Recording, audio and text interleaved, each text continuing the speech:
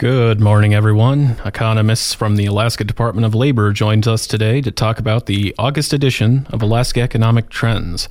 The first article we'll discuss is titled Movers Aren't Staying as Long, written by David Howell. He joins us here today to talk about that. So share with us why you wrote this article, David. Yeah, so I'm the state demographer with the Department of Labor, and one thing that we've noticed in recent years is that we've seen quite a bit of negative net migration. And so looking into that, we examined the number of people coming into the state as well as the number of people going out of the state. And one way we're able to look at this is through the permanent fund dividend applications. And we're able to see that people moving into the state just are not staying as long as they have in the past, as well as the numbers going down as far as the actual numeric number of people coming into the state.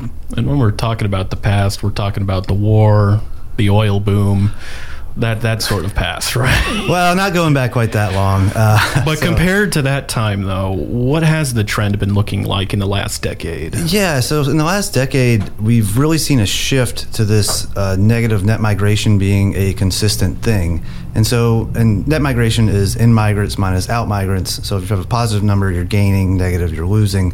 In the last 10 years, we've lost, on average, 4,500 people a year to net migration. And what trends have you seen in the demographics of the movers coming to Alaska? So it's no surprise to anyone that, Alaska attracts a lot of young people, generally people in their 20s and 30s coming to the state, and then not so much as in the old days, but about 53 to 55% are male, so a notable difference between male and female. And what was the findings for women? Women surprisingly actually stay longer in the state than men. I was quite surprised to see that. I can't really say why, but it's definitely a noticeable difference between the length of stay. So 20s to 30s is about the folks that come here then.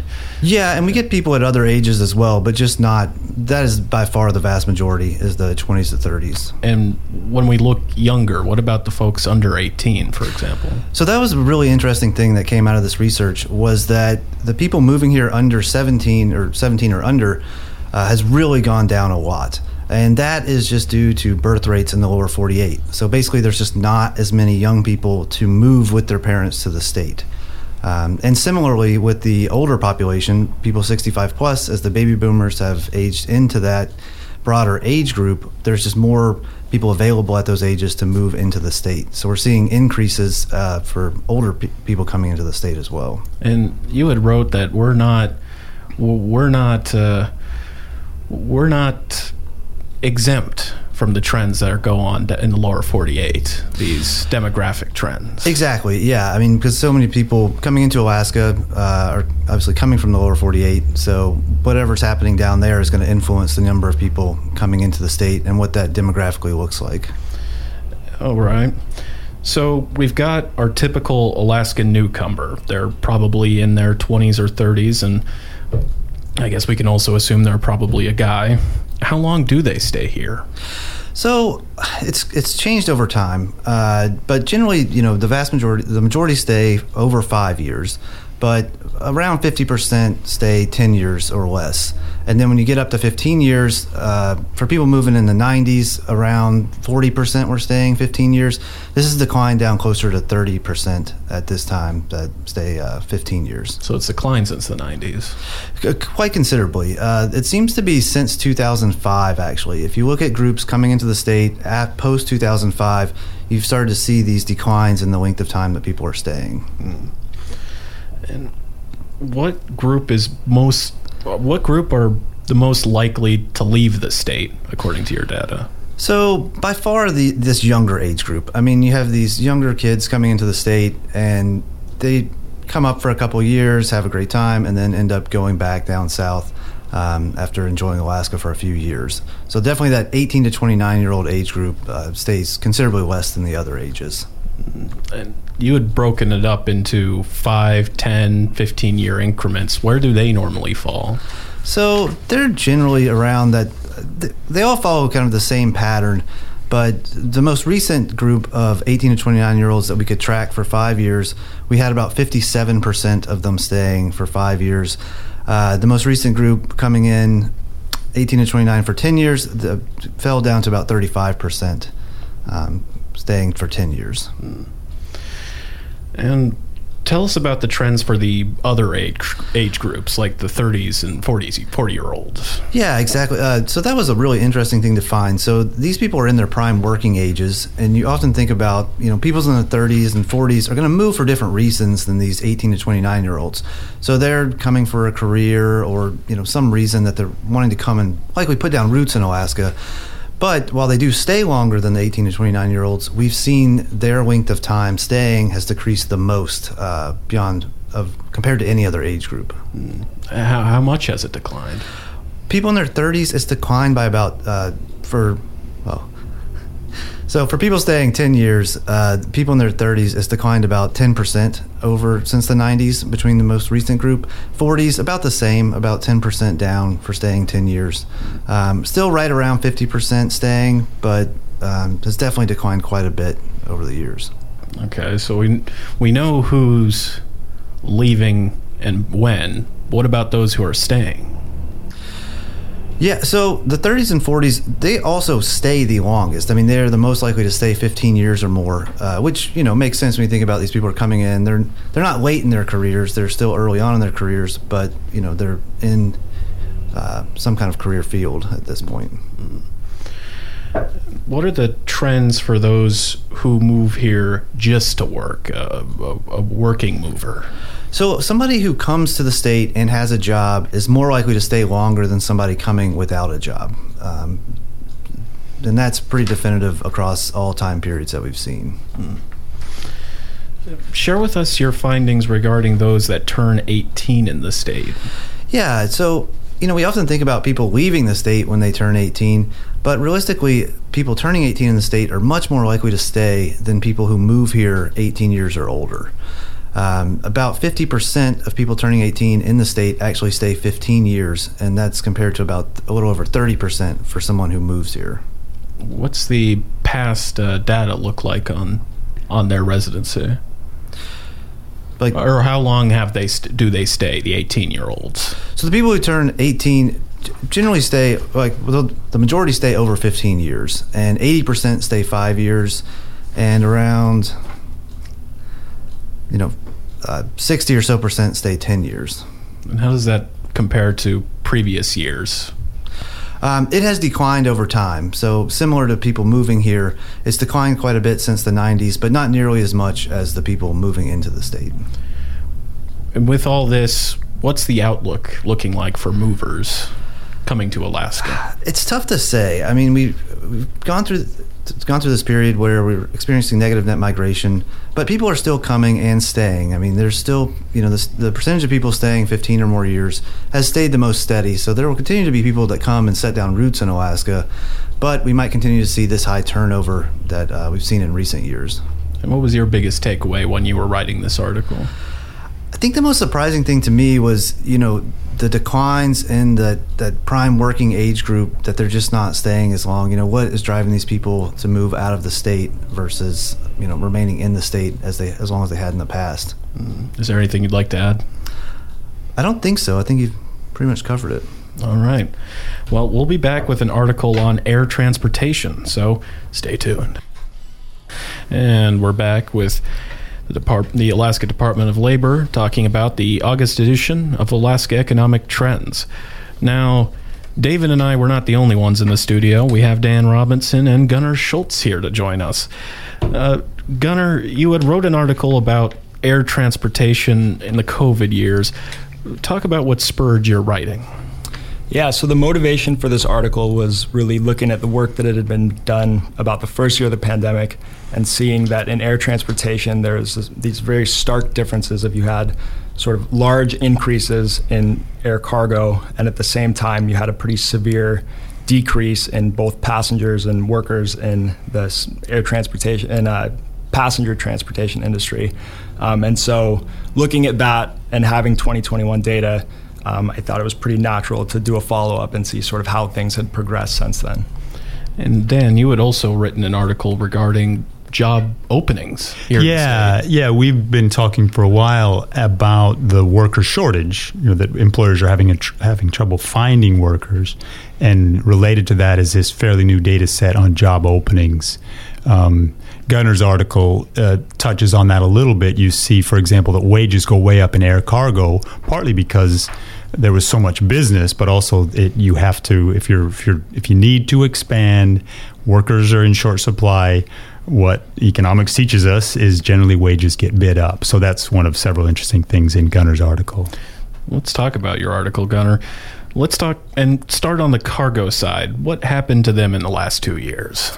Yeah, so during the pandemic, most industries were sort of hit pretty hard, lost workers, slowed down activity. And while that was happening, you had air cargo, which really was ramping up. And some of the reasons for this was that people were doing a lot more of their shopping online, trying to limit their exposure to others.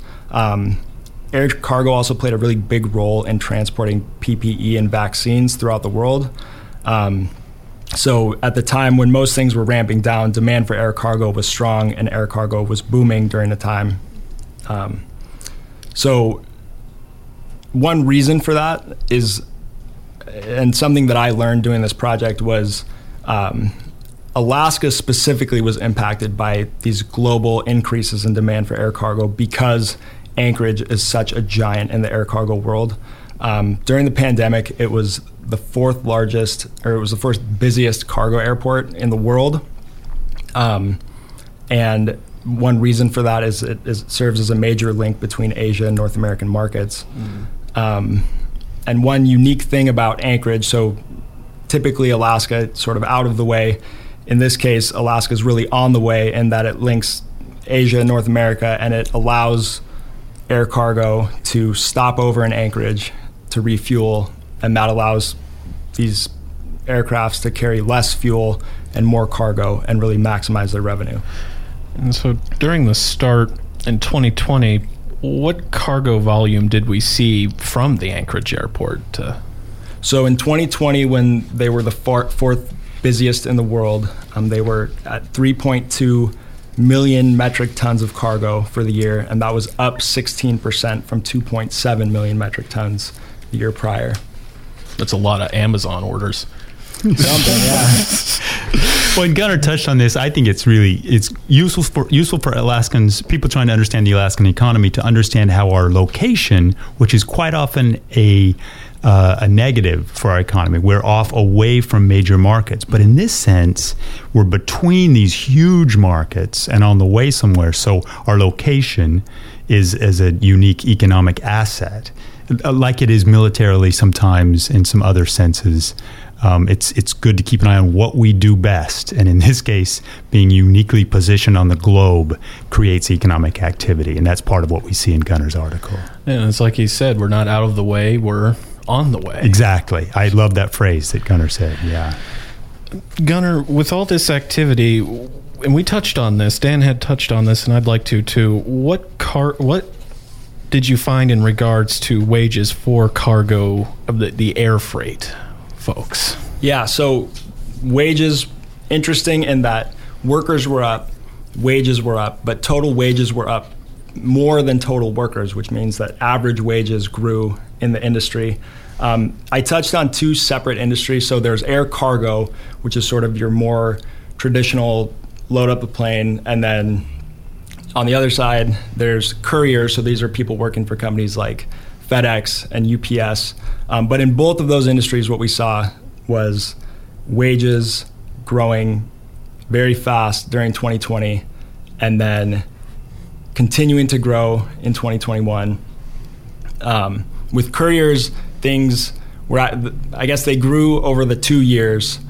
Wages came down a little bit, but they were still up more than workers. And so workers in that industry were seeing higher wages on average than before the pandemic. And that demand just kept continuing after 2020, right? It was just the workers that they needed.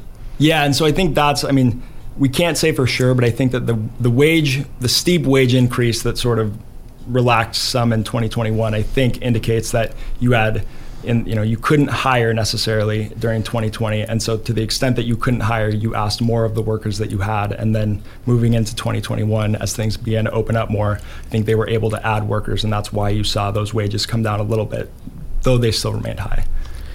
You broke down your article into the cargo side, but now let's talk about the travel side. And starting with 2020, what impact did airlines see?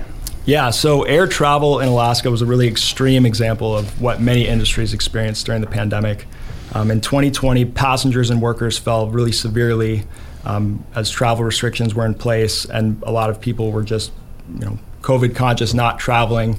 In April, so this was the low point, in April of 2020, passengers were down 88% compared to the previous year, and they finished the year down 58% from the previous year. So that's about 3 million fewer people traveling in 2020 than in 2019.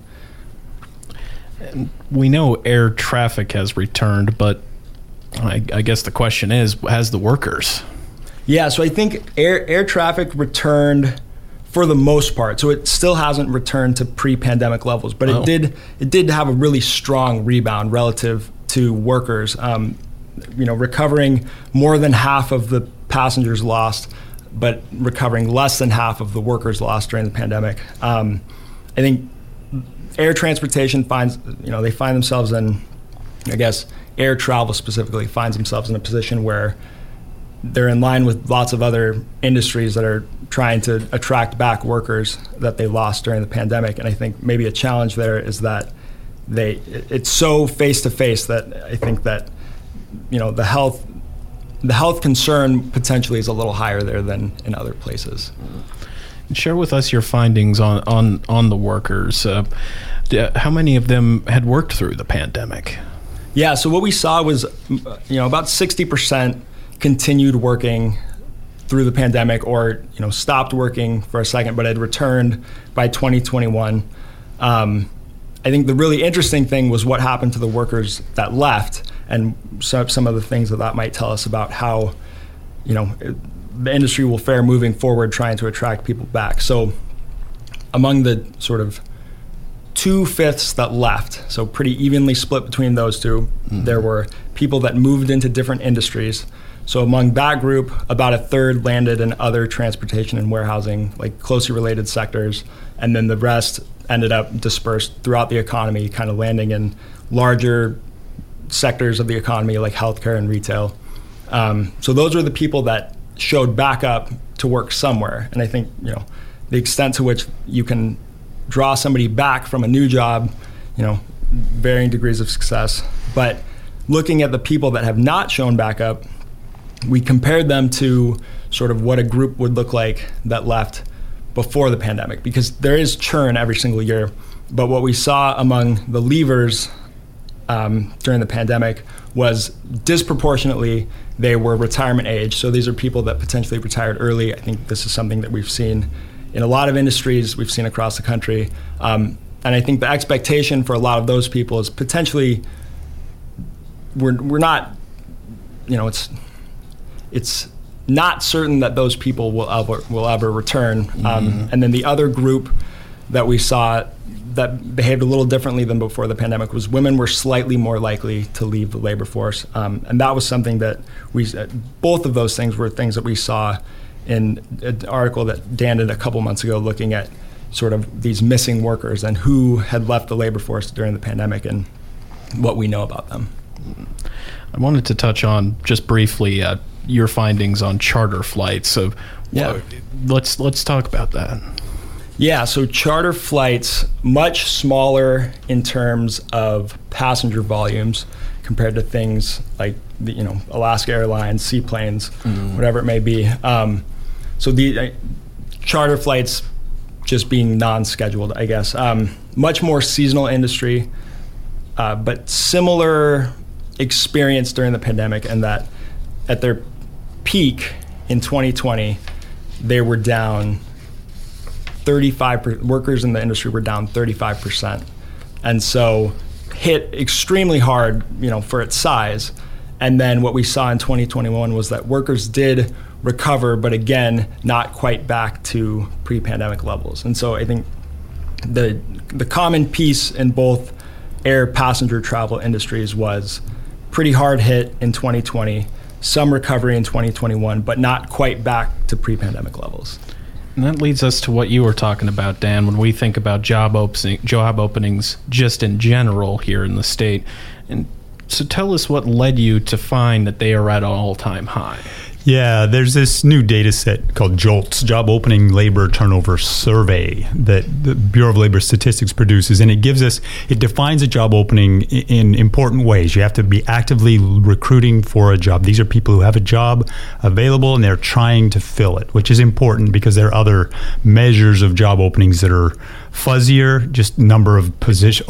It has to be open for 30 or so days. There's that, and then there's also people, they scrape these job posting sites, and that's less specific in defining an opening, which is an important point. But yeah, job openings, they've been high, and so we had written about this once and we wanted to update it, and they remain high, both for Alaska and the U.S. Although the U.S. most recent data, July, they've come down a little bit. There's some recession fear in the country. But we do have this odd situation of way more open positions than people looking for work to fill them. Odd, I say, because we're not in a recession now. We're not that far removed from the COVID recession, which was an odd situation to begin with. But it's unusual to have that situation where job seekers can basically dictate terms. They're just, it's a good situation for your job seeker. It's a tough situation if you're an employer. That remains true and probably will remain true for some reasons, including demographics, until something shifts in the economy and there is growing concern that a recession could happen in the next couple of years. And any updates on what the driving force of this is? It's a good question. I mean, it's a mix of things. Housing gets some mention. Inflation gets a lot of mention. The Federal Reserve, as everybody who pays attention to these kinds of things knows, is on a target to raise interest rates, and typically that reduces economic activity. Yeah, we spoke about that on a prior program. Yeah, it is tricky to manage both inflation and employment to get that kind of that golden in between. But housing is a little problematic. It got just too expensive. A lot of people were priced out of the market. Housing supply is problematic. Gunnar does some work with Housing and Rental Survey. He'll be back other months to talk about that. There's a lot going on in housing. So nothing really specific. Lots of metrics that we'll be watching. Okay. And it looks like we got a little bit of a hint on what the next article might be. Yeah, we've got, and then we've also got a long-term industry and occupational forecast, which we hope is helpful for people trying to figure out what they want to do for work, what kind of things they should be teaching if you're a school or a university or a training provider. Well, thank you, Dan. Thanks, Kevin. Thank you, Gunnar. Yeah, thank you. And thank you, David, for joining us all this morning. And thank you, the listener, for hearing us here on August 9th. This is Kevin Allen for Action Line, signing off.